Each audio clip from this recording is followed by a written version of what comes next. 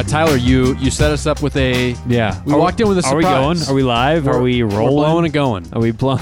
Pumping and dumping. Pumping and dumping. We're not going to start every show. No, like we that can't now, start right? every show. I with that. mean, You're well, right. to be fair, most shows we start off with our different ailments. Yeah. That's true. Yeah, but we're still pumping and dumping. But guess. no, Okay. I mean, look, we came in with a surprise. Yes. You brought us a charcuterie board. Well, last year, this is a throwback for our loyal listeners. Yes. Last year, That's what we do it for. we had the disloyal a bit ones. of a debate on Cheez-Its. I said that I prefer the fat-free Cheez-Its. Yes. Or at least the fat-reduced Cheez-Its. And you guys said that I was crazy. And I understand. The thought of a fat-free Cheez-It is repulsive at first. Well, it's only because typically, like when you have a good snack and then they offer a fat-free version, it tastes shittier. That's my whole argument. Of course it does. It always I does. love fat. But that was my point. Chubby chaser. That was my point, is that always it always doesn't matter. Not every single time. And if you're open-minded enough, like I, of course, am, then you can experience things like this and discover things like this. So we did a taste test. We're closed-minded. Yes. They each ate one of two choices, either fat-free or regular, original, and chose which one you liked between the two. Yeah, and we you did it in an three- interesting way. You Yes. had there were three samples. There was Yes. sample A, sample B, and sample C, and each sample had two different versions, and we had to mark which one we liked or which one we assumed was not fat free because it's the one we like, right? That's the Correct. idea. Correct. Yes. Okay. I like how you set that up. Yeah. That was nice. All right. So on the first row, okay, row 1, did you choose A1 or B1? I went with A1. You went with A1, Ryan? A1 as well. A1 is the original. I knew it. Okay. That makes me feel so good. A1. I'm terrified to find out that I like the fat free Okay. version. more. So far, 1 of 1, you guys both prefer the original. All right. Row 2, A2 or B2? Or wait. Oh yeah. I went with A1. Or sorry, A2. The first. I'm so confused how we. Yeah. No. It was A, B, and C. So I went with B1. No, there was no. All right. Yeah, no. we had to switch this up. That was the whole point because you set it up funky. So the second row is B, Okay. and the third row is C. So I went with B1, the left side. Okay. We're scholars, folks. I went with B1. B1. B1 is fat-free. Oh. Wow. Yes. So you both chose the fat-free Damn you. one on the on was a the little Set a trap skeptical. for us. Yes, it was a trap. Now, this is the C. question for C. It could be anything for C, right? Anything. Endless possibilities, okay? So, who won the third category? C1 or C2. Yes. I went with C2. I went with C1. C1 was fat-free. Dang it. Ryan C2. likes fat-free cheese. So Ryan is clearly on my side. You didn't even know it before. Okay, but your health will thank you that you can now buy fat-free Cheez-Its instead. But here's the thing, Will, is it that much of a difference from what you would have previously thought before the taste test? I truly thought that this was a trick, and they were all fat-free. They were so hard to decipher, honestly. Like there were little They were. notes there, but the differences were very negligible. I'm not gonna lie. I'm very impressed with the fat-free Cheez-Its. However, what I will say is now I'm actually skeptical of what Cheez-Its is up to. Because if you remember, there's that Simpsons episode. There's that Simpsons episode where they tour the Duff beer factory. Yeah. Duffman. And there's a giant tube of beer coming down from the ceiling, and it just splits into two tubes, and one is Duff and one is Duff Light. I feel like it's just the same shit. You're probably onto something. It's more of cheese just being shady Yeah. than it really being a fat-free, delicious. Yeah, so my thought was that it was the different salt content. And I even told Will, I was like, I feel like the regular Cheez-Its have more salt on them. But To make up for it. Yeah. So let me tell you actually why I thought the same thing. But that wouldn't necessarily do anything with the fat content. Upon investigation, well, don't think so. it made with a taste though. And upon investigation, Oh. you're the sacrificing files tell us? sodium for fat. Yeah. Okay, so it's fat reduced. There's 1 more gram of sodium in the fat reduced. But salt is delicious, so that makes sense. It does, right? If you want to cut the fat, you just make it salty. It's a flavor enhancer. exactly. Yeah. Well, on the streets, you're actually getting rid of the fat. You're cutting it with more salt, right? You're not exactly. Yeah, so that's we're what you would be cutting doing. the product with salt. We're stepping on our own product. So I think the takeaway here is I was not crazy last year. I feel vindicated. You should feel vindicated. Okay. I judged you very much so for going with fat-free Cheez-Its. Thank you for that. Thank you for and at least. they're not like what I pictured in my head was what cheese nips taste like, which is disgusting. Sure. And I was like, well, that's what fat-free Cheez-Its are like, or maybe I just haven't had one in so long that they used to be bad and they're better now. Mm-hmm. Could be something like that. But they're coming around. But I had to buy 2 boxes for the experiment. So if you guys want to split it, or one of you guys want to take home the originals, you guys can take home some Cheez-Its. So you're just not gonna eat the originals, the fats, the fatty ones. I mean, I'm gonna keep the fat freeze. It's what I prefer. Right? That's what I go after, and I'm not gonna be greedy here. Who needs 2 boxes of Cheez-Its? Are they different in price? No, same price. Okay, and they're both discounted. They're both 50 cents off. We could get into a racket good price point of selling. If one was more expensive than the other, you buy the other one and throw a fat-free sticker on it. If you want to be a real goddamn rebel, here's what you do: you get a big bowl. You do half and half. You just mix it in. I tell you what, you're not living until you've done that, man. That's just like when what they call it the suicide, when you go to the soda machine and you just get one of everything. Exactly. Same idea. Exactly. No, it was delicious. I'm super glad you did this. Good. All right, so do you have some other stuff? Because I told you today I was coming in loaded. So I got one other thing. Do we want to save my other game for later in the show? Let's do it first. We only have a couple pieces of college football news. There really hasn't been much news. But the big one, there's 2 big news stories basically regarding the world of college football. Can we get some breaking news sound or no? Is it breaking? It's not really breaking. No, it's not breaking. Okay. I mean, Hank Bachmeier is transferring from Boise State. Shit's so bad there that he's transferring out. Middle of the year. He's just like, and I thought that they had just enacted the rule about transfer portal. I thought that just started, or maybe it starts after this season or something. But there's only 2 transfer portal windows, and so he's in. Boise State is in trouble. I think that my theory that Brian Harsin could get fired from Auburn and go back to Boise is very much in play at this point, because this Boise team is nothing like what we've come to see from Boise State, which was consistently the best team in the Mountain West, and competing with Power 5 programs, and that's just not the case right now. So Hank Bachmeier's out. I don't know where he's going to go. I don't know if he's going to be any good somewhere else, but it's an interesting piece of news. And then the last piece of news is the hurricane. The whole Eastern Seaboard is prepping for Hurricane Ian, I think. Ian, yeah. Ian, if you're from across the pond. That's true, yeah. I think it's Ian domestically. It's been a big part of my handicaps this week. I'm staying away from a lot of those ACC games for that very reason. They're adjusting games, right? Yeah. Like times and schedules and whatnot. Yeah, I mean, it's really, really interesting what's going on. People are moving. Teams are practicing other places. So if you've been paying attention, you can find some real value. But here's the thing. This week, more than any other week, I've noticed the value has evaporated.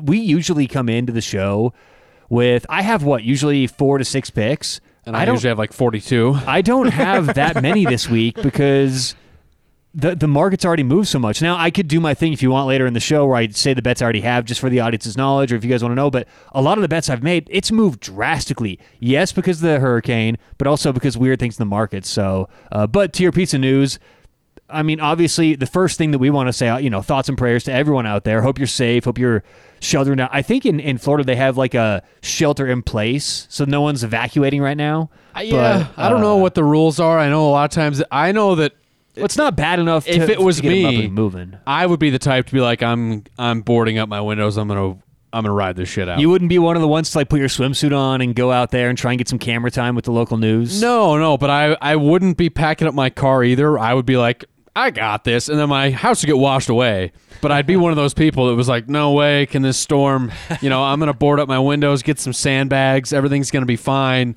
and then I'd probably die. But that's how I would do it. See, you just go up on your roof, and now you're on a boat. Oh, interesting. Yeah, but I don't know about a floating houseboat, personally. But yeah, I mean, they're moving the South Carolina game to Thursday, I believe. Yeah, I think Florida is now playing on Sunday. So they're adjusting things. There's going to be, weather's going to have a big effect.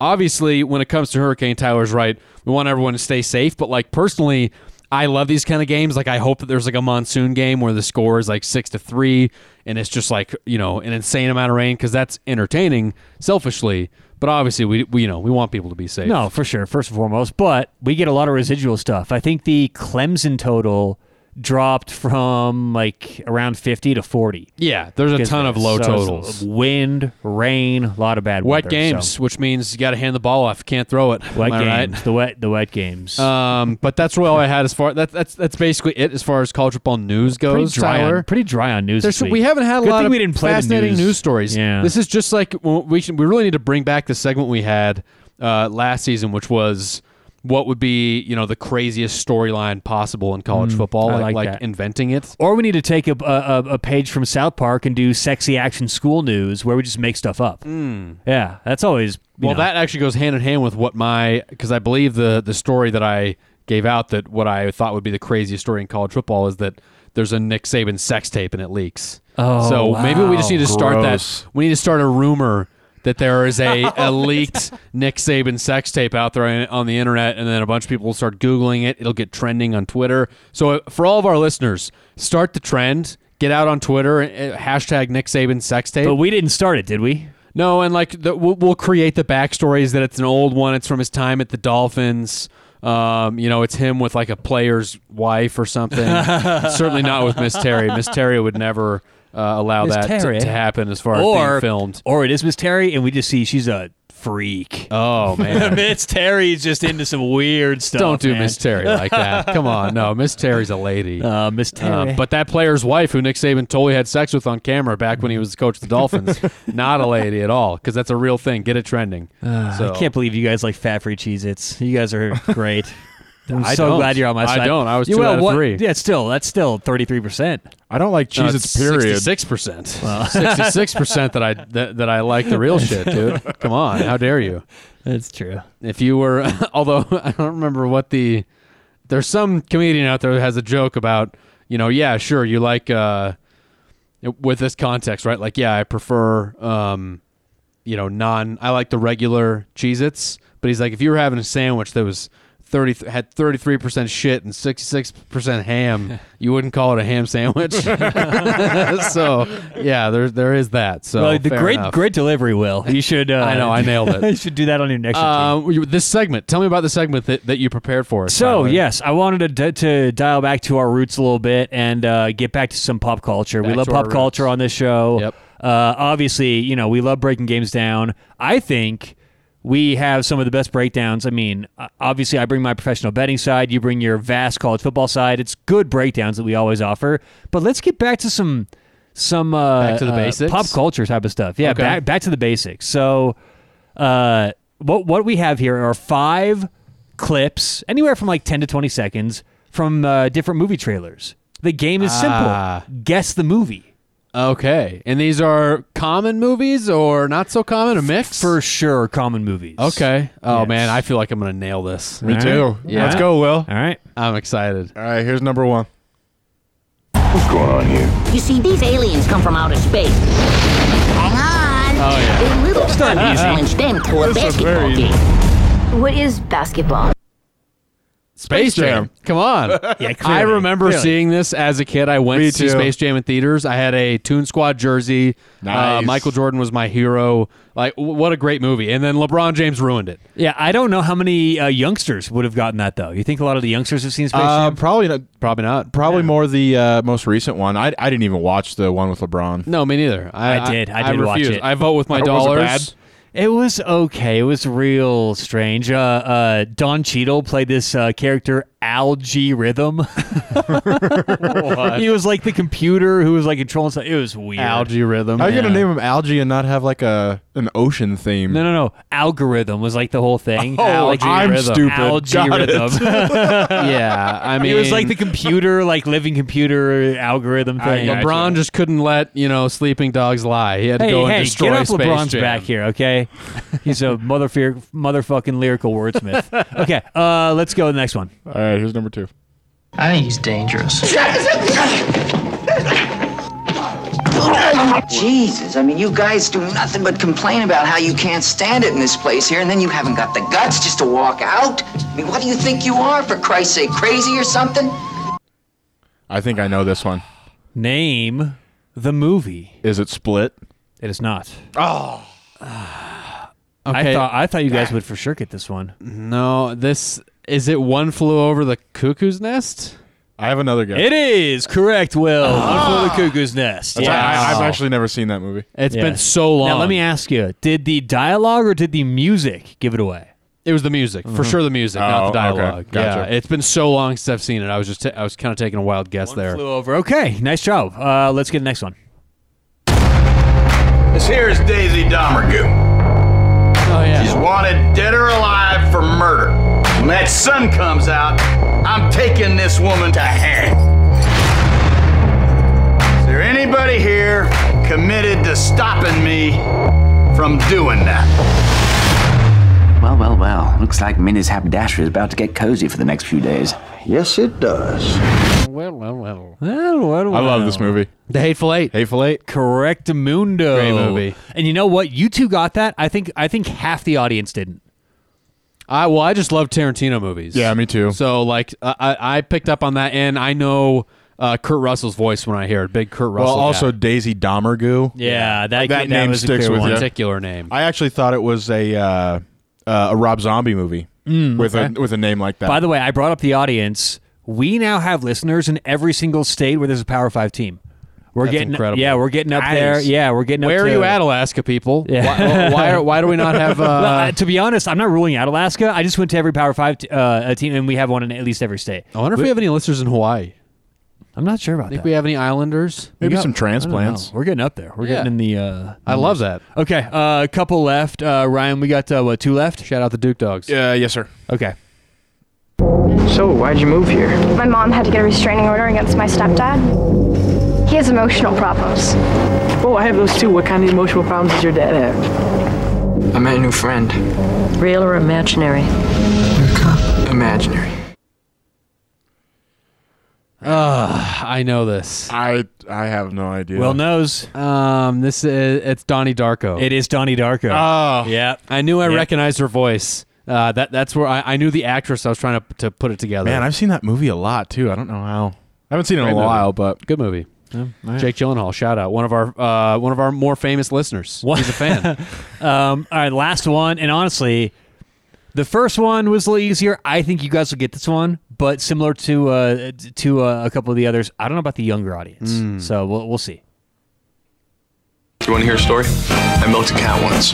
A cat? Into the family. You know, just... I had no idea you could milk a cat. Oh yeah, you can milk anything with nipples. I have nipples, Greg. Could you milk me? Dad? At least. What throws it off is the music, because at no I point in the know. movie is there that music. when the music first started, I was like, "Oh, this is Boogie Nights."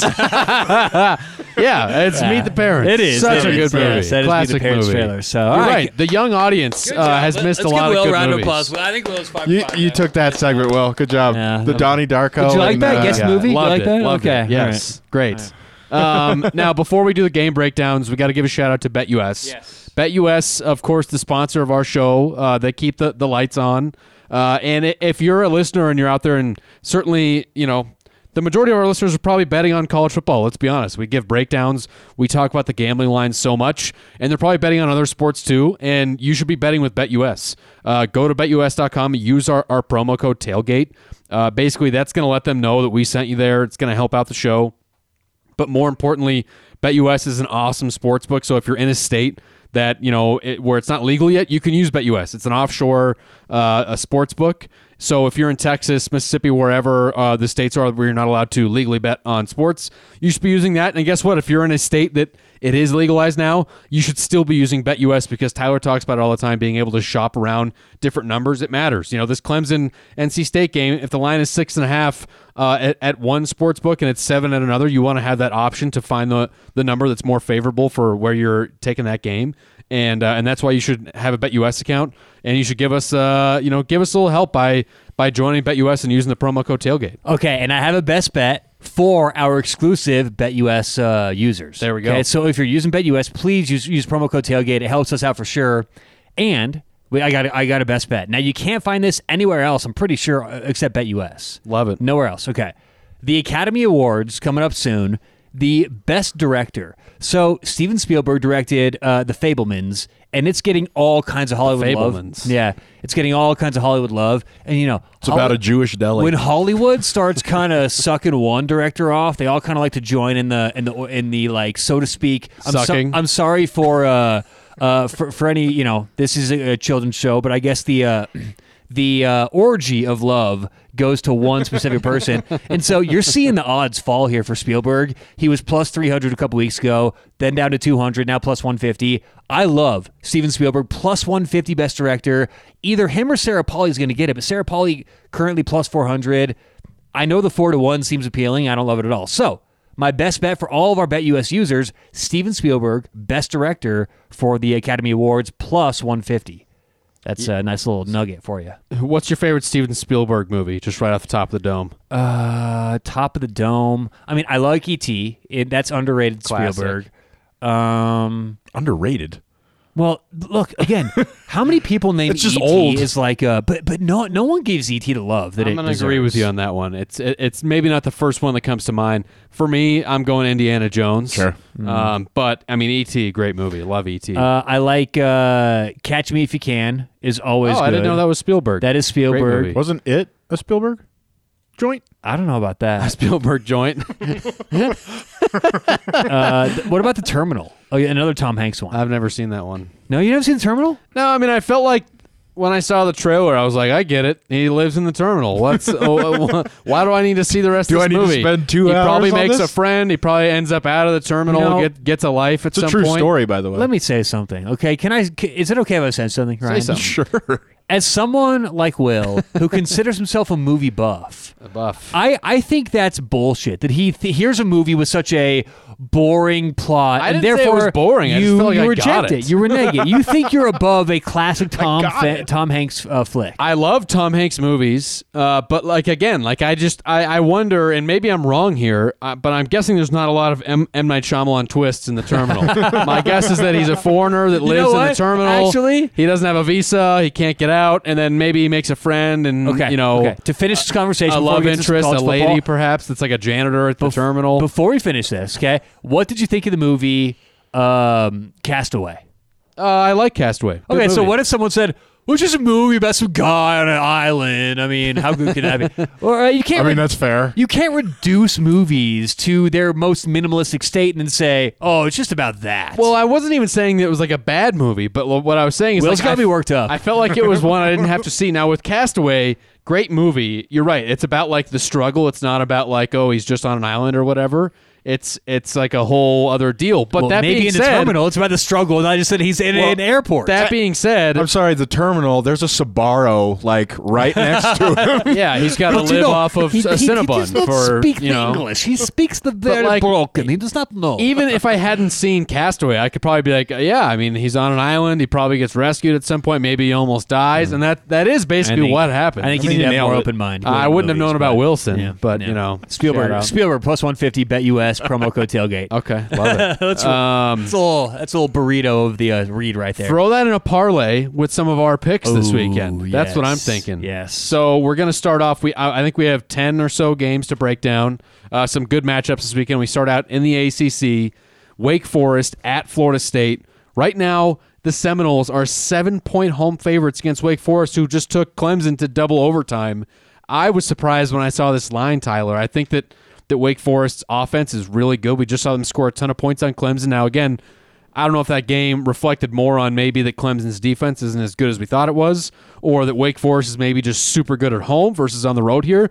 But to go on the road at Florida State here, and I know Florida State is much improved. I think they're a good team, but I can't help myself here. I feel like I want to take Wake Forest plus 7 points here. Talk me out of it. Ooh, talk you out of it. Talk me out of it. I can't talk you out of it. I think Wake Forest plus 7 is the side I lean with here. The reason, by the way, it is plus 7 is with the weather. We talked about the hurricane. It's at Florida State. They're expecting wind, rain, if they even play there. And by the way, Wake Forest head coach Dave Clawson came out and said, quote, "You certainly hope the ACC office makes the right decision, and if they don't, we will." So he thinks they're going to move it back to Wake He thinks Forest? they're going to move it to a neutral site or somewhere close. But here's the thing. One of two things. Either They're going to play in the weather, which is assumed right now. They're going to play Florida State, which is a huge downgrade for Wake Forest. They want to throw the football. Heavy, right. They want to really air that thing out. And if you take away the vertical ability, suddenly Florida State's got a huge advantage. I mean, in terms of the defensive line against Wake Forest offensive line, if it's a clear running situation, Florida State's going to have a huge edge here. So I do lean Wake Forest +7 because what I think happens is we move to a neutral field, we get a rogue number, maybe it changes to 5.5, but right now this is a weird week. A couple reasons. One, the weather, which we are going to go in depth for a lot of games, but if they end up changing the venue, that's a couple points. Home field is worth 2 points, so it's at least a couple point move. So that changes, and this is around the time of the season, regardless of weather or anything like that, where the pros start to get a real hold of what they like, and numbers move like crazy. I mean, I have a couple bets, which, again, I may have brought this up earlier, or we did it before the recording. I don't know if you want me to tell the audience or, let everyone know my bets, but there are a couple lines that you're not going to get again, and they're so far gone. You don't get this usually. You don't get this many lines that have evened out and sharpened out by Wednesday morning, pretty much. Now, if you want to do, any like money line parlays or anything like that, I do like these teams at these old lines. Should I share this, Will? Yeah, sure. Okay. Michigan -10 against Iowa, LSU -7 against Auburn, and by the way, Michigan is currently at -11, right? So I don't love it anymore. LSU is currently -9.5 against Auburn, and Minnesota -10 against Purdue. That's up to 12.5. So what you'll usually find is, if Minnesota is going to go from 10 to 12.5, what it usually looks like is it goes from 10 to 10.5 to 11 by the time we record, and then maybe up to 12 on Saturday morning. You never see this. And so what this tells me is the market was slow this year, very slow, and these lines have been taken up, and the Hurricanes putting a lot of dents in these handicaps that's really tough to price in the uncertainty. So regardless of all that, I like Wake Forest +7 for a couple of reasons. Wake, 15th offensive FEI. If they do get a situation where they can throw the football, they've been so effective, so efficient this year. And last week, I mentioned this on the Sunday podcast, Sam Hartman answered all my questions about can he stay in the pocket, can he throw, not have to run. They look good in that situation. And Wake Forest, it's been really sporadic this year what they've done, and I really want your input with this, okay? So Wake Forest is 27th in drive value rate. What that means is where do you start on the field and how far do you move the football? Wake Forest is 27th in the country in expectation there, okay? So they move the ball based on where they get it, but they're 106th in first downs gained per drive. So they're scoring and moving the football without first downs. These are long plays. They're getting good field position and taking advantage of it. And when they get bad field position, they punt. Okay, so I'm not sold that Wake can be in a game where they're getting pinned back and consistently have an 80-yard drive, 70-yard drive, 60-yard drive. So that's just a weird stat, right? They're almost a top 25 team in terms of drive value, but they're almost last, at least bottom 30 in first downs per drive. So, again, I take from that long plays, chunk plays, scoring on these long, and that matters because that's part of their offense. They need those that ability to go downfield. So you have to ask yourself, well, how does FSU protect against the big play, the long play? And FSU actually has given up, I think, here it is, 8 catches over 20 yards this year. So Wake Forest needs the big play. Florida State gives up the big play. My whole question is, what's the atmosphere going to be like? Is it going to be raining and 15-mile-an-hour wind in Florida State? Or are they going to move to some dome or some neutral field where Wake Forest can use their offense to their advantage? So, I lean Wake right now. Sorry, I'm just looking at the Hurricane tracker right now. Yeah. And depending on, I've never been in a hurricane or anything like that. Born and raised in Colorado, but Saturday at 2 p.m. it's supposed to be up in the Kentucky, Tennessee, Virginia area. And I don't think the issue is nearly. Here's the issue: it's the aftermath. Exactly, the residual weather. You're right, getting a lot of wind, a lot of rain, and did it fuck anything up around the stadium? Sure. And did it mess anything up? Not necessarily at the stadium either, just like in the radius, right, to where it's an issue. There's a lot of stuff going on. And I would assume we're not playing these games where they're scheduled to be played right now. Sure. So that's my handicap. I do like Wake +7, and you're not going to get a bet board game out of me there. So yeah, I mean, I just feel like I think that Florida State is a super improved team, and Jordan Travis, I mean, he may be the most improved quarterback from last year to this year in the whole country. Honestly, his throwing ability has improved so much from where he started. And the only thing that maybe worries me is that you're right. If the weather comes into account here, it's going to be which team is better at running the ball. But I haven't seen enough out of Florida State's defense here to really trust them to be able to hold down Wake Forest enough to cover, more than 7 points. So that's why I'm leaning Wake +7 here as well. So I guess we're both on Wake. Well, so advanced stats, I'm going to talk a lot this show about FEI. And just to kind of lay that out, because I know sometimes I have a habit of like throwing these stats out and not explaining what they are. FEI is a Football Outsider stat that normalizes for opponent and play-by-play, drive-by-drive. They break everything down. So FEI is like normalized statistics to give a representation of how good teams are. So Wake Forest, 15th offensive FEI, 55th defensive FEI. Florida State, 31st offensive FEI, 36th defensive FEI. So Florida State's look good. I'm not going to lie about that. They've actually been one of the more impressive teams, but that's because our expectation going into the year was, is this a 7 or 9 win team? Like no one was thinking Florida State's going to be elite. So again, look at FEI. They're right there in the 30s, which is good. It's even very good, but not great. So let's not overreact to Florida State yet. I think if this comes down to a all things equal game, which doesn't include weather, Wake Forest +7 is the clear play here for me. So okay, so we're both on Wake. We move on to NC State at Clemson. We're sticking in the ACC. More hurricane weather games right now. Clemson a 6.5-point home favorite over the Wolfpack.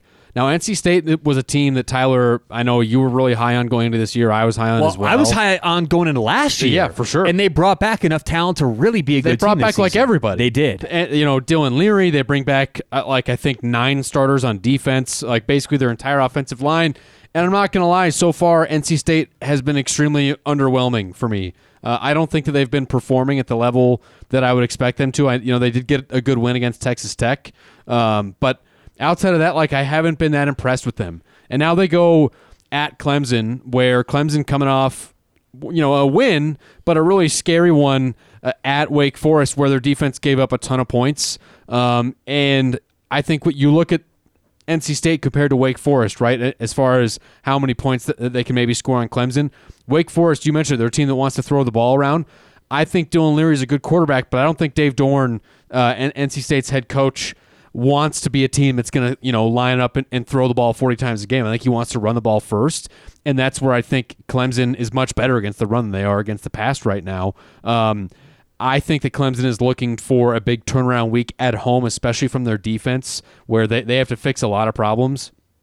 And this is a spot where I feel like Clemson gets, as weird as it is to say, they got a win last week, but they get a bounce-back game here. And I know that NC State should be highly motivated to win this game. Clemson, of course, being the team that's beaten up on the ACC now for like a decade. But I lean Clemson -6.5 here in this spot. All right, so I'm not going to lie. I don't have a ton of bet board games this week, okay? I'm coming in with my games I had earlier, and I don't have that much. It's for a lot of different reasons, but I just don't have a lot on the board this week. So I will make this a bet board game if you'll give me 7. And here's the only difference for you. You're getting the push if you get that crucial 7 and it wins, right? But not the win. But you're not going to a loss. It's not going 7 to a 7.5, right? That's a lot more important coming off that number than it is going on the number. So if you just give me 7, that way, worst case scenario, we both push the game if it lands on that key number that we're debating about. I would be willing to take NC State. So the reason why I'm doing this too is because I don't know if we're gonna have another bet board game, and I want to have one for the show for the audience. We might, but you know me. I don't bet these games unless I really have a strong opinion. Yeah, of course. And so this kind of falls in that category. If I can get NC State +7, I do like them here. Now, there's a lot going both ways for each team. Okay, the over/under, I mentioned this one earlier, it's fallen to 40. It's like a touchdown difference because of the weather. So I agree with 7's a big number for such a low total as well, right? I mean, 7 points in a 40-point total seems like a lot. I'm glad you brought that up. Or is that kind of a misnomer? That is a myth. people think, and I thought this for a long time too, but until you have access to data and a lot of stats, you don't understand this stuff. Data or data? I say data. Oh, wow. What do you say? I say data. You say data? I think I say both. I think it's like completely based off my mood. It's like a mood ring. Yeah, if I go data. Sorry to interrupt your flow. No, I just popped into my head. I was in such a flow there.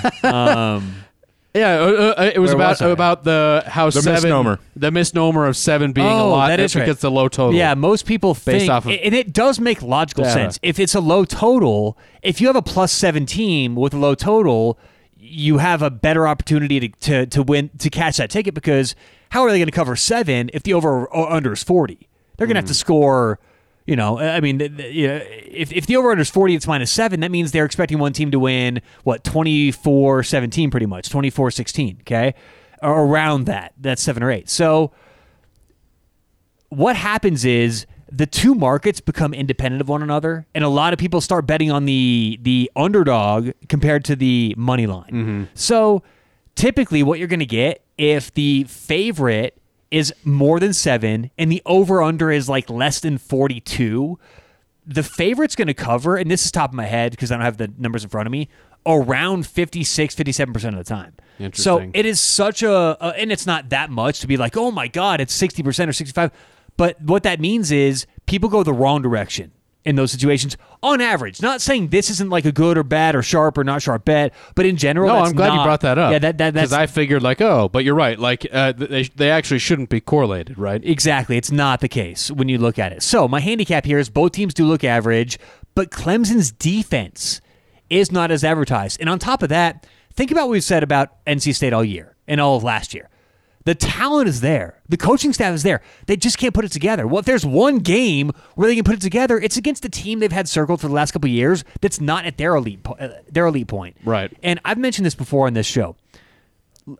If you've gotten beat up by a bully, for a couple of years, and that bully is finally a little weak, are you going to take it easy and say, look, or are you going to look at that as an opportunity to fucking take some revenge and do what you've been wanting to do for a long time? I think that's in the spot NC State's in right now. So they've got the talent to do it. They've got the coaching staff to do it, but they have looked pedestrian. That's why I don't love this game or anything like that. Look at what they've done this year. They got outgained by Texas Tech by 100 yards. Now they won the turnover battle by 3, but you can't rely on that. Major question marks about their offensive line efficiency. So I don't think NC State is this clear ACC favorite that I thought they were. But if you give me +7 against a Clemson team that I don't know how they're going to handle bouncing back from that close win, they got the win, so is the Venom going to be there? Is Dabo Swinney, by the way, number 1 in college football on punting, where analytics say you should go for it. Oh, he's conservative. He's an NFL coach. What that means, yeah, exactly. What that says to me is he doesn't have confidence in this offense. He doesn't have confidence to go for it on 4th and 1, 4th and 2, where everyone else is going for it. Is that stat just this year? Just this year. Okay. Just this season. Interesting. Yeah, just this season. So for those reasons, look, we haven't made it an official one yet, but if you want to give me 7 based on that, breakdown and everything. We have a bet board. We got a bet board game. We'll do it at 7. We got a bet board game at 7. All right. All right, so I'll take Clemson -7. You're going to take NC State +7. Boomer Sooner. I'm giving you a half line here because you know what? I want the bet board win this year, and I think in order to do that, I'm going to have to make some moves. I'm going to have to get dangerous. I'm going to have to get dangerous. We move on to the Big 12. I also like to live dangerously. Oklahoma State at Baylor. Currently, the Baylor Bears are 2-point home favorites here against the Cowboys. Interesting number here. Very interesting number. Now, it's weird enough. I feel like Baylor is the public team here, which Baylor's not usually going to be a public team. But again, the year they had last year, they get the win against Iowa State Baylor's on the road as the public team here. For sure, right? And so, but both these teams are typically teams that are not public teams because they're not name brand schools, right? Well, typically, but Baylor's played against BYU. Prime time, everyone watched. Right. And then last week, Iowa State, everyone watched. As an underdog on the road, yeah. Yeah, so Baylor's got a lot of that. By the way, the look-ahead line last week, 1 week ago, the look-ahead line was Oklahoma State -1. Wow. After Baylor beat Iowa State, and the Cowboys had a bye week, it's now moved to 2.5. So 3.5 point upgrade in 1 week for Baylor. And so Oklahoma State's coming off a bye, and the money is still flowing in on Baylor. And, I look at the last two games between these two teams, the last two matchups, because that's when Dave Aranda came to Baylor. And even in his first year at Baylor, they really weren't very good. But you look at his defense. We all know about Dave Aranda being, a great defensive mind. He's been really good against Oklahoma State specifically. The last 2 years, you've got 16 points and 24 points scored by Oklahoma State in those two games, and that's not a lot. And I look at Baylor, to me, they're a team that's maybe hitting their stride. I like Blake Shapen. Has been really efficient. He's got 7 touchdowns, only 1 interception. I feel like he's getting better and better here. I don't love that Oklahoma State is coming off bye. I don't love that money has swung towards Baylor. But right now, again, I feel like Baylor is hitting their stride, and even though they're a public team, I'm going to take Baylor -2 here at home. Ryan, we've got a bedboard game. I love it. Baby. I didn't think that would happen. Okay, so my point earlier is my starting point for this handicap. It doesn't make sense to me. This line a week ago, they don't put opening lines up for fun. They do it because they think that's the correct number. And a week ago, Oklahoma State's -1. Now they're +2. That's way too big of an adjustment after one game. That, by the way, I had Baylor in. Like, I bet Baylor that game. I thought they would win that game. I had a money line. I had a +3, +2.5, everywhere you could have them. But I saw a lot that game that really turned me off. You realize that Baylor won that game because of 2 second-half turnovers. Right. And we'll get to that in a sec. But Baylor allowed Iowa State, who's 80th in offensive efficiency, to throw for almost 300 yards. They just shot themselves in the foot. They had 13.5 expected points taken off the board in the second half due to those two interceptions. And one of the 2 interceptions, they were on a drive where it was a 10-play drive, 60 yards.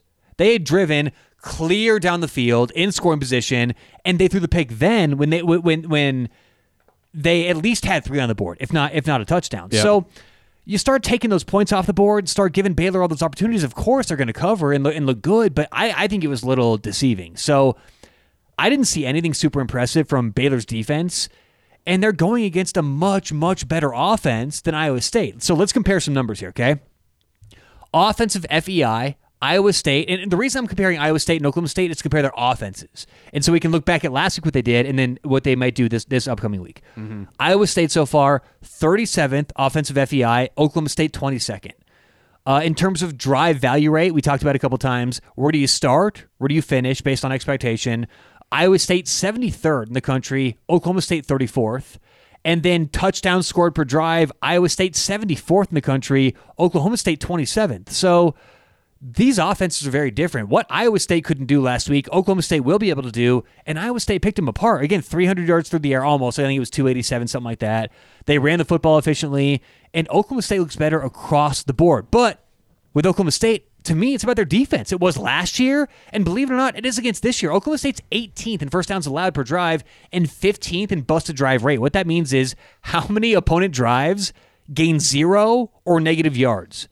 Oklahoma State's 15th in the country. This is a good defense that's getting better and better. And here's what happened to me. I didn't realize this last year when I was betting on him doing this. In the offseason, doing a deep dive on Gundy, a couple years ago, he said in a post-game interview that he wanted to focus more on defense. He thought that was how he'd been in the Big 12. He's brought that to life. I didn't realize that. I didn't understand it until now. The stats showed, and I go, retroactively, I'm looking at what he did.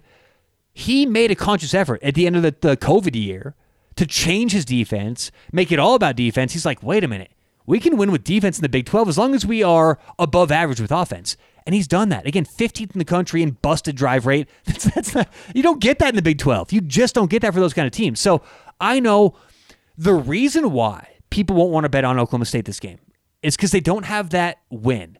And I get it. There is something to that. I will admit 100%. There is something to Oklahoma State's played no one, 119th in strength of schedule, according to PFF College. So It's horrible what they've done so far. And Baylor's played BYU and Iowa State. That's not enough to overcome my handicap. So I'll take Baylor. You see where my mind's at right now? I'll take Oklahoma State. He's going with Cowboys. +2. The Pokes. Exactly. And I think that it's a good spot for him. I like that. I like everything right now. And I think Gundy surprised a lot of people. And they could be a live dog. So Yeah, I mean, again, like you mentioned, I'm glad you brought it up because that was going to be my next point. Is that we haven't seen Oklahoma State do it. I mean, they've played Central Michigan, Arizona State, and Arkansas Pine Bluff, and that's just a real not thing. I agree not an impressive schedule. 100%. That's a very real thing. That's why advanced analytics matter, right? And that's why normalizing and adjusting for opponent matters for sure. And so you still look at Oklahoma State, who's top 20, top 15 offensive defense for those stats. Still, I gotta respect what they've done in the past. And another little nugget here we didn't mention. This is a revenge game.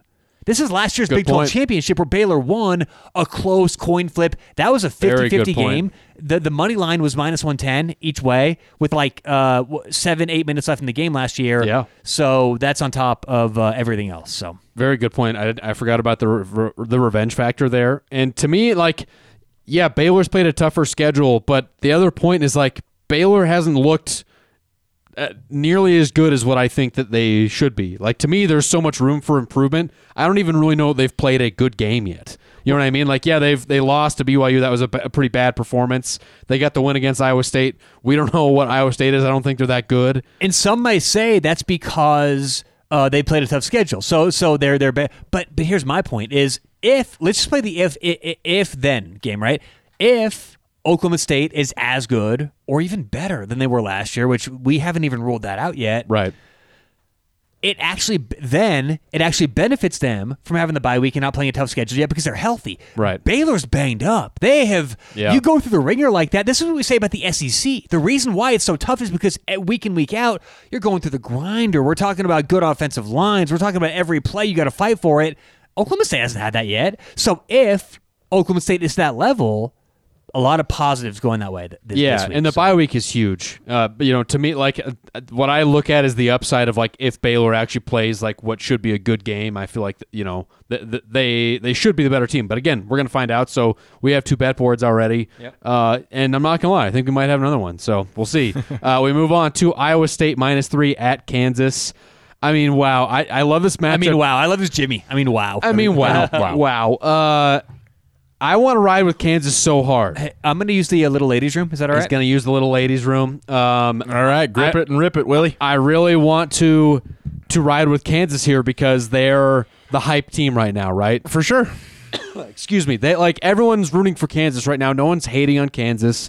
Even if you're a Kansas State fan at this point, can you even hate on Kansas? It's not it's not really a hardcore rivalry because Kansas State been so much better. I mean, talk about. I want to know who the haters are. Talk about a team that hasn't really played anybody yet. Yeah, that's a very good point. Haven't played anybody. I mean, yes, Duke was undefeated, but is Duke really that good of a team? No, I mean Duke's again but we're talking basketball schools. It all comes full circle. But I look at Iowa State, and again, they're 3-1. I think that their defense has maybe played better than expectation, but I look at Hunter Dekkers and Jarrell Brock, who are essentially the engine for this offense. They still Hutchinson, of course, the receiver is kind of the guy that brings back the experience on the offense. He's kind of the most experienced guy. Sure, but I look at Jarrell Brock and Hunter Dekkers. To me, they're super talented, and you see flashes of it in Iowa State so far, but they've been really bad with turnovers. But here's the thing, is that, again, we talk about Kansas. You're not fading the Jayhawks, are you? Come on, Will. Well, here's the thing, is that Kansas is going to be a public team here. That's crazy. That's insane to say. And I love what Jalen Daniels is doing. I love what Kansas is doing. I think that Leipold, what's his first name? Lance Leipold? Leopold Stotch. But shout out Butters. Kansas is doing great things, but it should concern you that Kansas is a public favorite. And like Smitty said, they haven't played anyone here. I don't know what Iowa State is. I know that they show a lot of flash and potential at moments. They showed it against Baylor. They showed it against Iowa, but they've been turnover prone. But something tells me that Kansas is not going to be, they're not going to just be the most precise offense that's it isn't going to be turning the ball over as well. I think this could be an ugly game with lots of turnovers, fumbles, interceptions. It sucks so hard. My heart wants me to just go with Kansas because it's Kansas and I want to ride with them, but my brain is telling me Iowa State -3. Tyler, where are you? I think the moment might be a little too big for Kansas. I think Will's got a little sharp. But I'm rooting for him. But Will's gotten sharper. I mean, I can't believe what I'm hearing right now. Will fading the Jayhawks.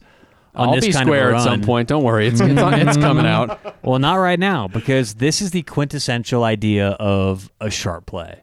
Taking Iowa State here, right? Iowa State has not looked good. It sucks, man. Like, I want to root for Kansas. You look at what Kansas has done, the headlines, the national, and they have the stats to back it up. Like, this is a good, efficient offense. I can't believe what they've done. Super good offense. But, this is where Matt Campbell will prove to be the elite coach. This is where Iowa State will prove to be the elite team. Clip that. Yeah. We just got Matt Campbell and elite coach in the same sentence. We've got to go back to the preseason expectations and where we saw each of these teams. Yep. And even though Kansas has already exceeded that, they're not the talent level that Iowa State is right now. Exactly. And I always use this example, right? Motivation will bring you so far. It doesn't matter how much LeBron James may have disrespected me. If we play one-on-one, he's going to win, right? It doesn't matter how much motivation I have going into the game. Give yourself some credit, Tyler. Yeah, exactly. Maybe in one. Maybe if you just watch Space games. Jam. But so sitting here, I just don't think, no matter how motivated Kansas is, all these things to prove, they're not going to be able to, I think, compete on the lines, 60 minutes, win this thing by 3 points, or, cover the 3 points. So I'll take Iowa State as a favorite on the road. It sucks so hard that Kansas didn't end up getting ranked in the top 25 by the AP, because if they lose this game, they're probably not going to be ranked the rest of the year. I think that like you mentioned, obviously Kansas completely exceeding expectations. I think Iowa State is maybe doing that. This was supposed to be a down year for Iowa State, losing Brock Purdy, losing Breece Hall, and this is like the quintessential Iowa State Matt Campbell team, which is the second no one's talking about them. They start to outperform. They were really close to beating Baylor. I mean, you mentioned it. If not for an interception that frankly was like a tip and was really lucky, Iowa State potentially wins that game, and they're 4-0 at this point. And so... Yeah. Like, to me, they're exceeding expectations. Their defense is really well coached and physical. And so as much as, honestly, I may just be rooting for Kansas just as a fan, I think Iowa State gets the cover here. I think they win by more than 3. Okay, so let's go through some rankings real quick. I know you're not happy that Kansas State's not in the top 25. I am. But as I've said, the AP top 25 Cowards. It's a fucking joke, okay? It's funny. It's like the creators of Cheez-Its should make the top 25. It'd be more accurate. That's what I think, okay? I know we... Are you saying that... Wait, so is Kansas or Iowa State fat-free here? Iowa State's fat-free? You have regular strength Kansas and fat-free Kansas. All right, so Phil Steele's rankings. Where do you think they have Kansas ranked in the hierarchy of college football? Currently? I would guess that Kansas is in the top 25. I would guess not top 20, but somewhere in that 20 to 25 range. Okay, Ryan? 30 plus. Will guesses top 25. Ryan guesses 30 plus. They are in the 80s. Kansas is? Holy crap. Phil Steele's power rankings. Let's not stop there. I almost went 100s. Let's not stop there. Tyler had just said I was sharp, and I just blew it. Let's not stop there. Let's go to Brad Powers. Brad Powers, very, very elite public handicapper. A lot of people respect his power rankings. I think they're one of the sharpest in the industry, to be honest. Another fan of our show, by the way. Yes. Where do you think he has them in terms of a pure analytics power ranking point of view? I'll just tell you if you guys don't want to play the guess game again. 40.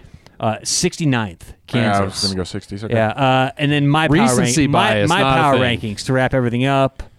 My power rankings have them 71st. Okay, so it actually proves my point that we should have seen the AP. We should have seen Kansas in the AP top 25 because they're usually so bad. Here's the thing. We're overreacting to certain things. Yes, absolutely. And here's what we're also forgetting. Preseason expectations matter. What we often forget when teams go 3-0, have a great start is, okay, what do we expect before the season? And that's why win totals mean a lot. Now, if Kansas wins 10 games this year, they will have shattered expectations more than any team in history. If they win 7 games this year, they're bordering on that. So I think they finish around 6-7 wins. No more, no less. They're going to be an average team. And what we've seen so far has greatly, greatly, greatly inflated the perception of Kansas. No one who knows what they're doing has them above 60, much less 50. So my point here is we're overreacting here. It's a narrative-driven thing. This is why I say this is the quintessential sharp play, right? Is because everyone in the world is saying, look at Kansas, look what they've done, look at, they're getting all the attention. It's the shock factor. Kansas has been horrible. That's a good point. It's where for they were so supposed many to go. years. And we always talk about expectation. And Right. so, look, I like Kansas. They actually have a very good offense, but Iowa State's a really good football team. Right. So to suddenly be 3 points against Kansas is crazy to me. Right. Well, and right, where would that preseason line have been? Oh, my God, it's double exactly. digits. Yeah, for sure. Crazy. Well, and it just given their lack of success over the years, they're an easy team to root for sure. So the people that don't know what they're talking about, why isn't Kansas in the top 25 and on again? And by the way, okay, beat Iowa State, we'll throw you in the top 25 and see what you do. Brad Powers here has Kansas as his second most upgraded team in the entire country. He's upgraded them over a touchdown. Right, so they basically started out like Right. 120th, but now they're at like 65th or whatever. Yeah, which is So- complete. By the way, around them right now, around like the early 60s to early 70s is Fresno State, Stanford, East Carolina, California. Right. Where are the Duke Dogs? Boise's there. James Madison's actually mid-50s. There we go. Shout out Duke 55 Dogs. for James Madison. But Duke Dogs, how about them last week? How That about was the huge. Duke Dogs? Yeah. Hey, great pick. Yeah, great pick. All Tyler. right. So we're anyway, both on Iowa State -3. We are. Okay, we move on to the Pac-12. Oregon State at Utah. I don't have much for this game. Okay, I got a quick one. I mean, look, Utah, a 10-point home favorite here against Oregon State. You look at the Beavers; they almost took down Southern Cal last week. The Beavers, MIT? No, the other Beavers. Sorry, Oregon State, other coast, wrong coast. Yes. It was poor quarterback play from Chance Nolan. The total was 70. I gave out the over. Big time genius move. Tyler just called me a sharp. Count it. Yes. And that game was like 17-14 or something. It was super low scoring. I'll clip it. Their defense played really well against USC, but I can't remember what the term was. Tyler, you talked about this on last year, I think. Is it the snowball moment, or what's the where you let one loss turn into two? Oh, that's the Dream Crusher. The Dream Crusher. I know where Smitty's head was at just now. It's because for the season, if you have the definition is of a Dream Crusher is when your season expectation becomes unattainable. Okay, so maybe I don't know if this is perfectly fits that mold, but to me, like Oregon State had their moment their chance last week with a big game against USC at home. They almost get the win, they lose, and now this is a dangerous spot going on the road at Utah, which is a tough place to play. For sure. We know that Utah is really good, and I feel like these are two teams that, again, the public has probably downgraded Utah just based off of their loss against Florida week 1, where I feel like that was that week 1 game, especially. Like, I think if Utah played Florida right now, where now we know what both teams are, I think Utah probably wins that game. Oh, yeah. I think the fact that game was week 1 had a huge effect on the outcome of that because we just didn't know what to expect from a Billy Napier Florida team. We didn't know what to expect from either team, whatever. And so I think that a lot of people are going to want to lean Beavers +10 here. But what I saw is that the USC defense was able to find ways to make Chance Nolan look bad. I think that Utah at home is just it's a tough place to play for anyone. And coming off that big game last week where they really were so close there, if a couple of things break a different way, Oregon State gets a win against USC, a huge win, and now they have to go after that tough loss on the road at Utah. I like the Utes actually here to cover 10 points at home. Yeah, well, I mean, what I can add here is I've got Utah exactly 7 points better. So if home field is worth 3.5. This is a great line. Okay. 10.5 seems good to me. I've got no lean here. Oregon State, I do think they have their question marks. Chance Nolan does show a lot of holes. I mean, he doesn't make great decisions. Turnovers. I wonder what's going to happen late in the game if it's close. But I'd probably lean with you, Utah, because too many things could happen to make it go wrong for Oregon State.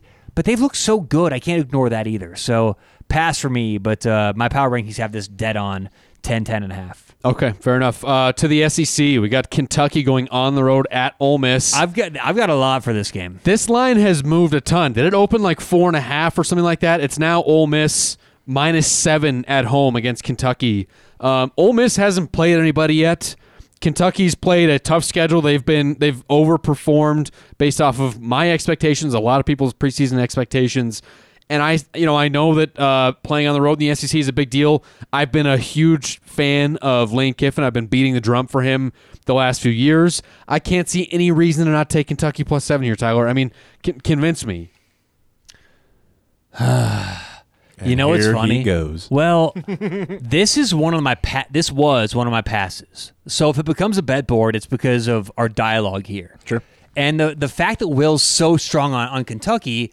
Let's talk about this. All right, let's unpack this because, like I said, I got some stuff for this game. So, Kentucky has been nothing short of horrible this year on the offensive line. They have been one of the worst teams in terms of expected yards per rush and contact upon rush every running play. Not quarterback scrambles, but every design running play. One of the worst in the country. But they get Chris Rodriguez back this week. Excuse me. Yeah, that's big. So. That's like the whole handicap for me is how impactful will Kentucky's running back Chris Rodriguez, who's elite. I mean, this guy's a boss. Yep. He averages more yards per contact or more yards per rush.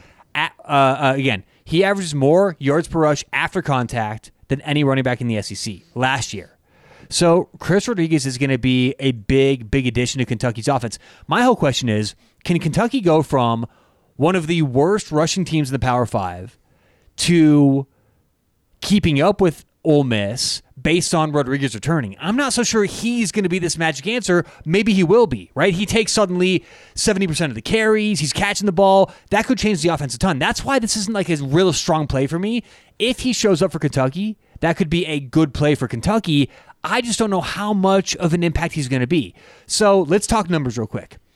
I have Ole Miss 1 point better. Pro Football Focus has Kentucky 1 point better.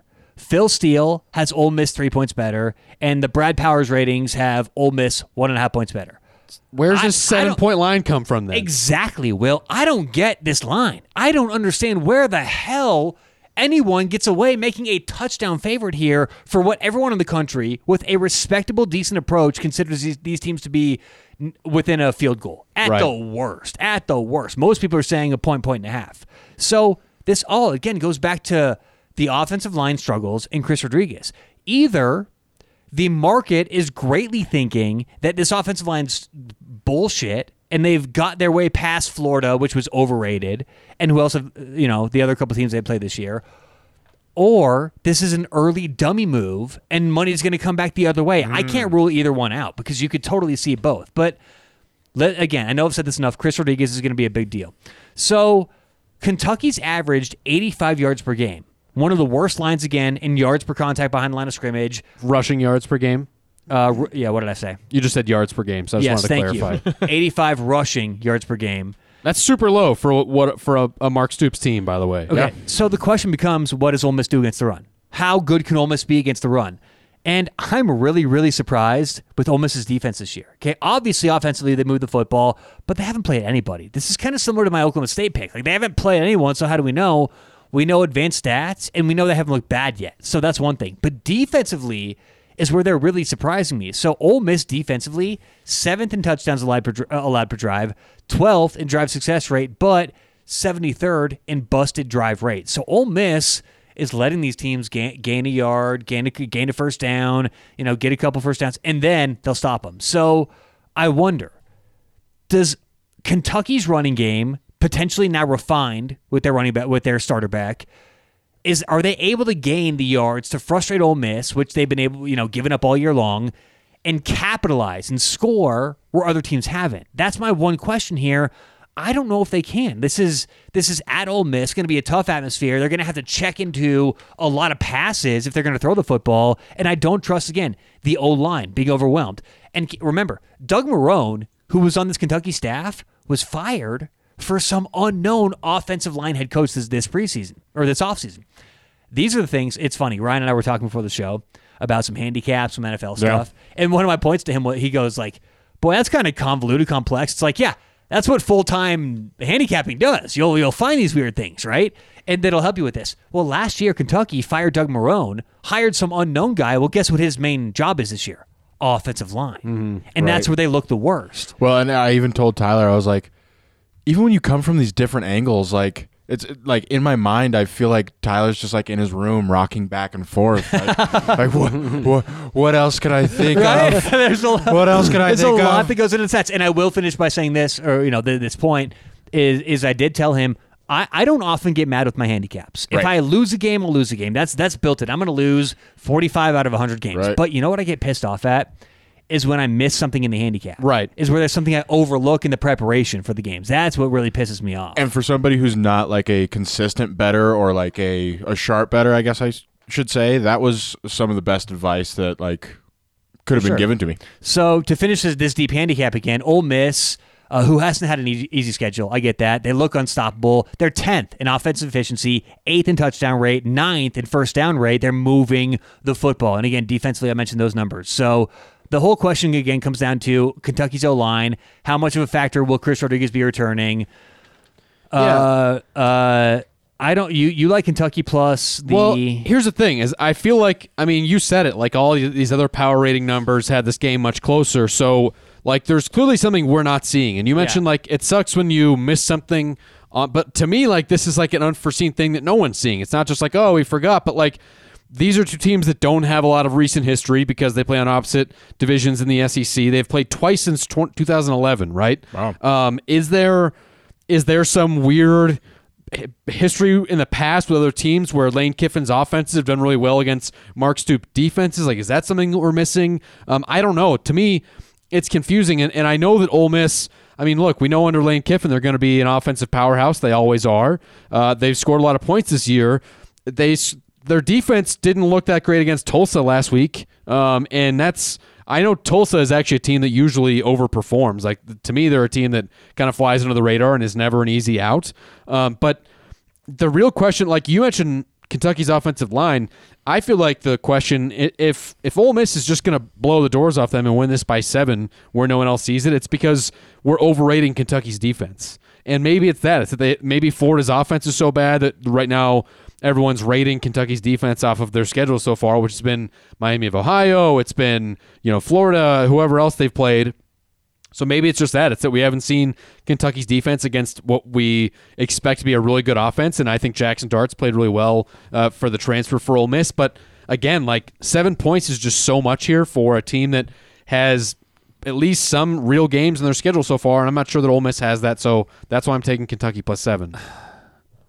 Let's make it a bet board game. You're going Ole Miss minus 7? Is it 7 or 6.5? I think it's 7. Let's look it up right now. I already gave you 1/2 point. Come on, don't make me do this again. Okay, you know what? That's very fair. He gave me a 1/2 point before. Let's not be okay. I'll give you a 1/2 point. Okay, 7. Yeah, I don't even know if you are giving it to me. I thought the consensus was 7, but fair enough. So that's our. I mean, wow, we got. It doesn't matter. Yeah, we got 3 bet board games already. So I have a quick question for you, Tyler. What are the odds of that line swinging back to like a 1 to 3 point line between now and Saturday? So if it's 7 right now, it's not getting to 3. Okay. And here's the reason why. I mean, what would be like a conservative estimate, like a 5? Yeah, maybe 5, maybe even 4.5. But here's the reason why. Short of an injury, injuries do a lot, and like venue changes, weather does a lot. But if it's a normal situation, the reason why you're never going to get a game going from 7 to 3 is because the sportsbook risk. They don't want to give pros an opportunity to middle a 7.5 and a 2.5. Okay, that is because the pros who can get 100,000 down, that's where they lose their money. So it's so much. It's funny. The market moves in ways that doesn't make a lot of sense. But if you know what the motives are of the sportsbook owners, you can figure it out. Gotcha. And so, again, maybe the market will say that it should move that much, but never will because of risk from the sports books. Okay. And one more point there, just while we're throwing nuggets out there, the market and sports books are two completely different things. Sports books open lines up, and then the general public or everyone betting into it is the market that dictates what the lines close at. So it's funny. Everyone thinks that, the market, they're sharp on this or they're square on that. What that means is the people betting into the market are sharp or square. The sports books just open up the opening line and sit back and then adjust that based on the market. Right. Yeah. So little difference between the sports books and the market. Gotcha. So. Okay, I mean 3 bet boards already this week, I know. I think we have more on the way. Texas Tech at Kansas State. Right now, the K-State 8-point home favorite here. Both these teams coming off of huge wins, right? Kansas State takes down Oklahoma in Norman last week. Texas Tech, of course, at home gets the win in overtime over Texas. Huge wins for both programs. We just saw Adrian Martinez just light the world on fire. He had 4 or 5 touchdowns against a really good Oklahoma defense. Texas Tech, for sure, overperforming at this point. I think this is actually a bigger hangover moment for Texas Tech. I think that the win over Texas means more to them. I think they probably celebrated more. Kansas State has been successful against Oklahoma recently. I know that it's a huge win, no doubt, but it's not as big because they went into that game confident because they've played Oklahoma really tough recently, right? Chris Klieman has done that before, and now I think the hangover moment is bigger for Texas Tech as far as, both these teams are coming off of huge wins. I don't really know that one would be a public favorite over the other at this point. But here's the thing is that 8 points feels like too much for me. Kansas State is a really good team. They're super impressive on both sides of the ball. But I feel like, especially with Adrian Martinez, who, he had a great game. What we know about him over his entire career at Nebraska, and even we've seen it already at Kansas State in a few short games, he's very up and down. To me, he's never been a model of consistency. And so I feel like the chances of him repeating a performance like last week are very slim. And 8 points is too much, whereas I feel like these teams should be a lot more evenly rated. I'm going with Texas Tech +8 here, Tyler. Yeah, I thought we were going to have another bet board game. I do like Tech here. Let me give a reason why you wouldn't bet Tech. Okay, so because I feel like whether we have a real opinion or not, people listen for the breakdowns.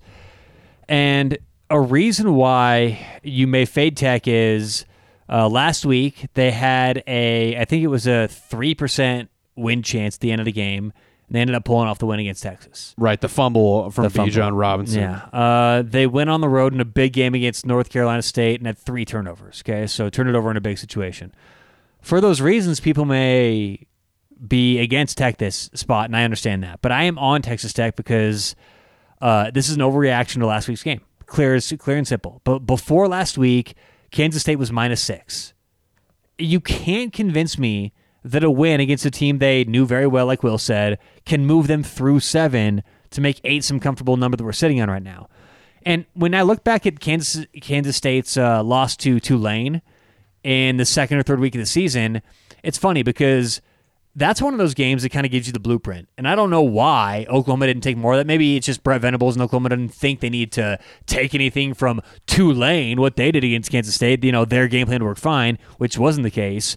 But did you realize that Kansas State actually won the turnover battle against Tulane by 2 turnovers? They were +2 in that game. They lost 17-10 to Tulane. And the reason was they limited Kansas State through the air. Okay, we know Deuce Vaughn's going to get his yards. We know Adrian Martinez is going to get his yards on the ground. If you can limit Martinez through the air, make him uncomfortable, that's the key to stopping Kansas State. And Texas Tech is 14th when the other team is expected to throw the football in efficiency. So we're talking about a good defense when they're expected to stop the pass all offseason. That's what Tech's been working on. How do we stop Kansas, OU, with these teams from throwing the football? And that's honestly how you stop Kansas State. So I like Tech here +8. I know Kansas State ran all over OU, 275, 4 touchdowns on the ground. Good stat for KSU. But I just think Tech has a lot of things they've been working on defensively, underrated team. And again, remember the NC State game a couple weeks ago? They outgained NC State on the road by 100, lost that turnover battle by 3. You could make that a positive or a negative, depending on how you spin it. So I just like the Raiders here +8. And I'll make that not a bet board game. So. Yeah, we're both on Texas Tech +8. Love it. We move on to the Big Ten. Michigan going on the road at Iowa, currently an 11-point road favorite. Now, I know you mentioned, Tyler, that you got him at 10 and you don't like him as much at 11. Do you want to hear my handicap, why I like him at 10? Yeah, give it to me. It has to do with the overwhelming nature Michigan will bring after a close game like that to Maryland. See, I look at different teams in different situations. Texas last week, who lost to Texas Tech, right? They're in a classic bounce-back spot. I'm not so sure we're going to see that from Sark's team. I don't know. Harbaugh, on the other hand, after a win, like a close win, they will bounce back, okay? And not a huge bounce-back spot. And actually, just to compare more apples with apples, let's talk about Clemson, who won an overtime game last week against Wake Forest as a 7-point favorite. I don't expect Clemson and Dabo to come back like firing on all cylinders this week. I don't expect it at all. Michigan is different. They've got the players. They've got the actual coaching staff to make that game against Maryland a big wake-up call. So that's like an external little nugget not a lot of people are going to be talking about. On the field, Iowa is not going to be able to stop their run, and that's where Iowa really excels, stopping the rush, being physical up front. Michigan's going to lure Iowa into fill in the box, and they're going to go deep and use those targets. Michigan's gotten fast. That's one thing Michigan never used to have. Will, you can back me up with all this. Will knows Michigan more than anyone else. They used to, when they were elite at the top of the food chain with these other schools, it hasn't happened a lot, right? Not that much, but when they were there, they didn't have a lot of speed on the outside. And that's one thing they have in droves now, especially offensively. They can do whatever they want to on the outside. So what's going to happen is they're going to run for success. Their offensive line is going to find holes with Iowa, and then just when Iowa gets comfortable, they're going to go deep. As long as the turnovers don't get out of control and they start throwing picks, dropping the ball, I think Michigan here is a good play at 10. And actually, here's the thing with 11. 11's an interesting number because in college football, the variance is so spread out that 11 becomes a key number, right? 21-10, 31-20 is not unheard of in college football. So I know 10 means a lot. I got it at 10, but it's not horrible still at 11. So that's my kind of approach. Yeah, and I think you compared Michigan to Clemson and Texas, and I think Michigan's just more of a confident team. They're more of a prove it team, especially after winning the Big Ten last year. They want to continue that success. Number 6 in efficiency, number 13th overall in FEI, and number 12th in the drive rate, where they start where they finish. Sure. That's a very good offense. And me personally, I think they're going to blow Iowa out of the water. Iowa's just not a good football team offensively, and I'd take them at 10, 11, 12. And again, what you said, blow them out, Iowa not good offensively, that all adds up to my point of just overwhelming them. Over the course of 60 minutes, the Hawkeyes won't be able to keep up. And I could even see like a 30 to like 13 kind of game maybe, but I think Michigan has a chance to really get going and make a statement this game. So yeah, and you mentioned it last year in the Big Ten championship game, Michigan blew the doors off Iowa, right? I'm terrified of this game. I know you and let me tell you why. This is because you're a fan. This is no. And he bet on him last week. No. This is not even about. This is really not even about Michigan. This isn't even about Iowa. This is about. It's about you. No. This is about Iowa at home against top 5 teams. Kinnick Stadium. Yeah, right? That's true. Harbaugh, this ain't your granddad's Iowa. said it in his press conference this week, and it's true. He said Kinnick Stadium is where top 5 teams go to die. I have a stat for you here. These are the last 6 home games that Iowa has had where they have hosted an AP top 5 team, right? 2008 versus Penn State, they won 24-23. 2010 versus Michigan State, they won 37-6. 2016 versus number 2 Michigan, they won 14-13. 2017 versus number 4 Penn State, they lost but 21-19. 2017 versus number 3 Ohio State, they blew them out 55-24. And last year against number 4 Penn State, they won 23-20. This Iowa at home against top 5 teams, it's true. It's where they go to die. And it's not. This is not. If this was a neutral field, if this was Michigan at home, I wouldn't be nervous at all. But to me, I know that Michigan's defense is going to keep Iowa's offense off the board. I'm worried about Iowa's defense scoring. J.J. McCarthy last week against Maryland finally showed signs of being a young first-year starter. He had some sketchy plays. He almost fumbled the ball at one point. He didn't. He wasn't super inaccurate with as far as throwing into dangerous spots, but he was missing open guys. Yeah. He was reckless with his feet. And if there's one thing we know about Iowa, it's that their defense has basically scored as much points as their offense has this year. Right. Well, the concerning thing for McCarthy was he wasn't able to turn it around quickly. Yeah. You kind of saw the demons. Yeah, for sure. And he's a young player. He doesn't have a lot of experience. Obviously, the ceiling is through the roof with him, but we just haven't seen a lot. And what we know about Iowa is in these moments, they want to have a rock fight. That's what they want. And I'm actually worried that because Jim Harbaugh knows it. That was his quote. Kinnick Stadium, where top 5 teams go to die. I think Jim Harbaugh could come out and we could see Michigan play conservatively, and that terrifies me. If Michigan comes out aggressive, like what Tyler said, and they're spreading the ball out, they're utilizing their speed on the edge, I'll feel a lot better. I'm concerned that Michigan is going to want to run the ball, and to me, this is terrifying. It doesn't mean that I think Michigan is going to lose, even though I think there's a chance, because this is what Iowa does. They lure people in. In all those games I listed, I bet you they weren't a favorite in any one of them. Right. In fact, I bet you there were double-digit dogs in the majority of those games, and that's what freaks me out here. So I think Michigan wins, but 11 points scares me. And Tyler, if you're willing to take Michigan minus 11, we have a bet board game.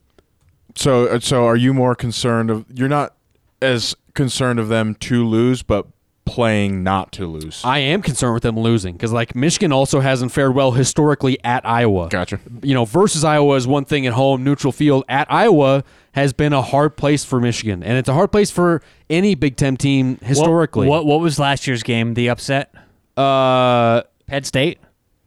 Last year it was Penn State, yeah, and they won 23-20. They were favorites in that game. They were -2. Okay, so there you go. But I know for a fact in that Ohio State game they were home dogs. That stuff's priced in. You know what I mean? That stuff's priced in. Look, Will wants to make it a bet board game. I'll take 11. Make it a bet board game. I hope I'm wrong, obviously. I hope Michigan blows them out. I was about to console him. Let me give you some more stats here. We're not done with stats. I love statistics. Oh, he's got the ringer. I've got the ringer. That didn't scare Tyler at all. Iowa this year, number 4 in the country in touchdown rate. They're not allowing touchdowns at all, okay? But they're 45th in first down rate. They're 84th in busted drive rate. Wow. So they're not getting behind the line of scrimmage. They're not disrupting teams on first and second down. What they're doing is allowing teams to move, and then they bend, don't break. So they're giving yards up. That's not what you want. Iowa. That's not what you want against Michigan. And so, again, these stats mean so. I don't bring these up just to pad a handicap. My handicap is because of these stats. It's the other way around. Iowa's number 4 in the country giving touchdowns up, but they're 84th in busted drive rate. That's a huge discrepancy. They're giving chunks up. They're giving yards up. They're allowing teams to move the football, and they just haven't played a team yet that can score. I think Michigan is that team. So we'll take -11. Yeah, I mean, to me, you're right. All the stats tell me that Michigan should blow them out, but to me, this is where historical trends in college football, I can never ignore them. And the being a top 5 team going at Kinnick Stadium, it is just a different feel. That stadium, if you watch that game, that stadium is unique in the fact that the front row fans are 15 feet from the sideline. They're right there on top of them. A lot of stadiums, there's a lot more space between the fans. Right. The away team is sitting there, and they have fans literally breathing down their neck, and I think that factors into it. Too. A lot of corn smell. A lot of corn. All right, that's 4 bet board games. Holy shit. The last but not least game, in fact, I think this is probably the biggest matchup of Saturday, even though the line may not say that. Alabama at Arkansas. I got nothing. Currently, Bama 17.5-point favorite here for Alabama. You want me to get my breakdown? Don't bet against Nick Saban. That's your breakdown. I lean Arkansas, but I'm not betting against Nicky. That's it. 17.5. Arkansas look good. Even with the sex tape? Even with his. There we go. That's great. Hey, even with the sex tape. 17.5. It's are you kidding me? It goes through that 17. The key little hook there. We're messing with it. No, I'm not betting against Saban. It's not happening. So that's my breakdown. This game's actually intriguing to me. Yeah? Honestly. I think Arkansas, tough loss last week. Yeah. I think they're coming home. They got Bama at home. They're going to be up for them. And I like the 17.5. This was a really close game last year, too. And traditionally, if a team plays Alabama, almost beats them one year, that's not how it goes the next year. Nick Saban, takes note of that. Traditional. Right? But I saw an interesting stat, too, and I can't find it. I think I saw this when I was scrolling Instagram, but Bryce Young hasn't played a lot of true road games for Alabama, right? We saw him play at Texas. He struggled. But most of the road games that Bryce Young is playing, and when it comes to, versus top teams, top-ranked teams, they're either neutral site, non-conference, right? Or they're, he's playing true road games within the conference, but typically against, lesser opponents. And I think he struggles in these true road games. And I think at Arkansas, that's a tough place to play. We know that the fans there are loud, and that I'm a huge fan of what Sam Pittman is doing. I don't think Arkansas is going to win this game, but to I don't me, either. they're built similar to the teams that we've seen Alabama struggle against, which is teams that want to dominate time of possession. They want to play Alabama's type of football. Exactly. They want to run the football, play physical defense.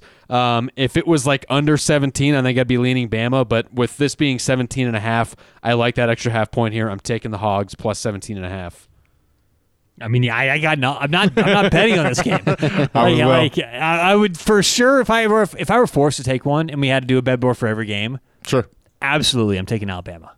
Oh, interesting. Okay. I mean, whatever. I would try to push the envelope further, but we have 4 bet board games already this week. Alabama could win this. Alabama could win 41-7. Yeah. I mean, you're definitely right. Tyler, tell me why I shouldn't take Vandy plus 40 and a half. Well, if there's one thing we know, it's that Arkansas is not Vandy, thank God. That's true. Yeah. But Nick Saban's still Nick Saban, so that works that way too. I mean, this weekend could be a big decider in who wins the bet board, frankly. It could be. Turning point. 4 games, incredible. Tyler, we're going to recap your picks. Yeah, let's go through these quickly. I don't know if I have any outside the bet board. So let's see. I've got Wake Forest plus 7. Actually, I have that one. That wasn't a bet board, right? No. So we got Wake plus 7. And I stay tuned. I may have 1 or 2 later this week that I add. I don't have any additional right now, but Wake plus 7. He'll post it on the social media if he adds them. Yeah. Wake plus 7. We got Ole Miss. Yep. Plus or minus 7 against you. You got Iowa. Michigan minus 11. So yeah. Right. So our bet board games are what?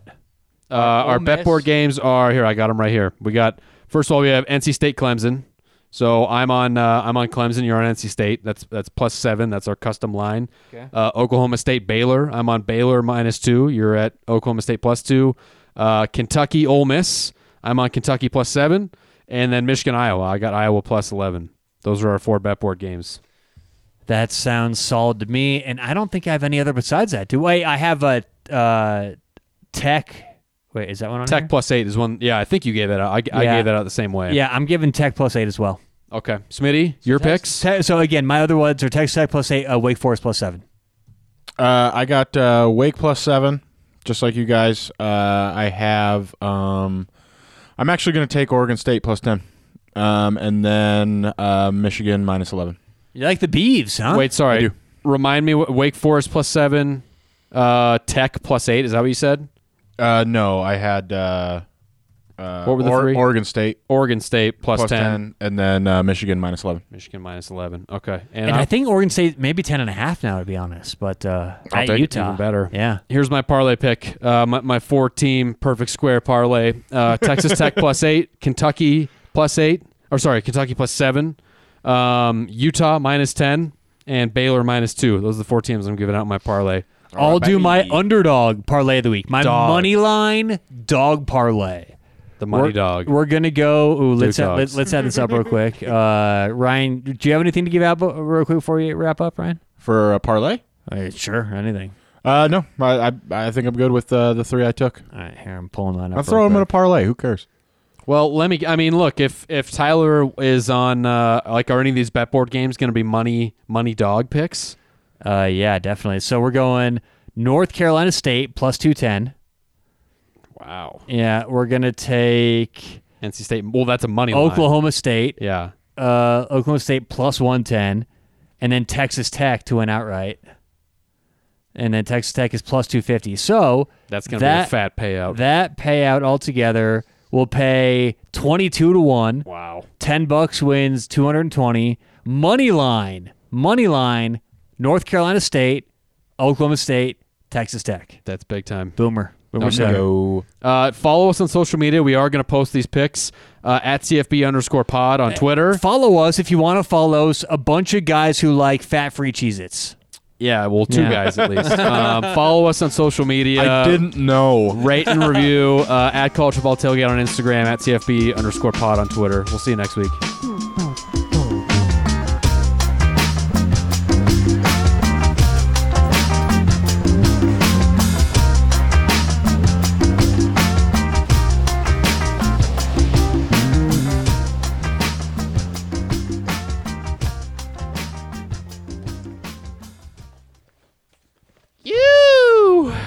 Okay.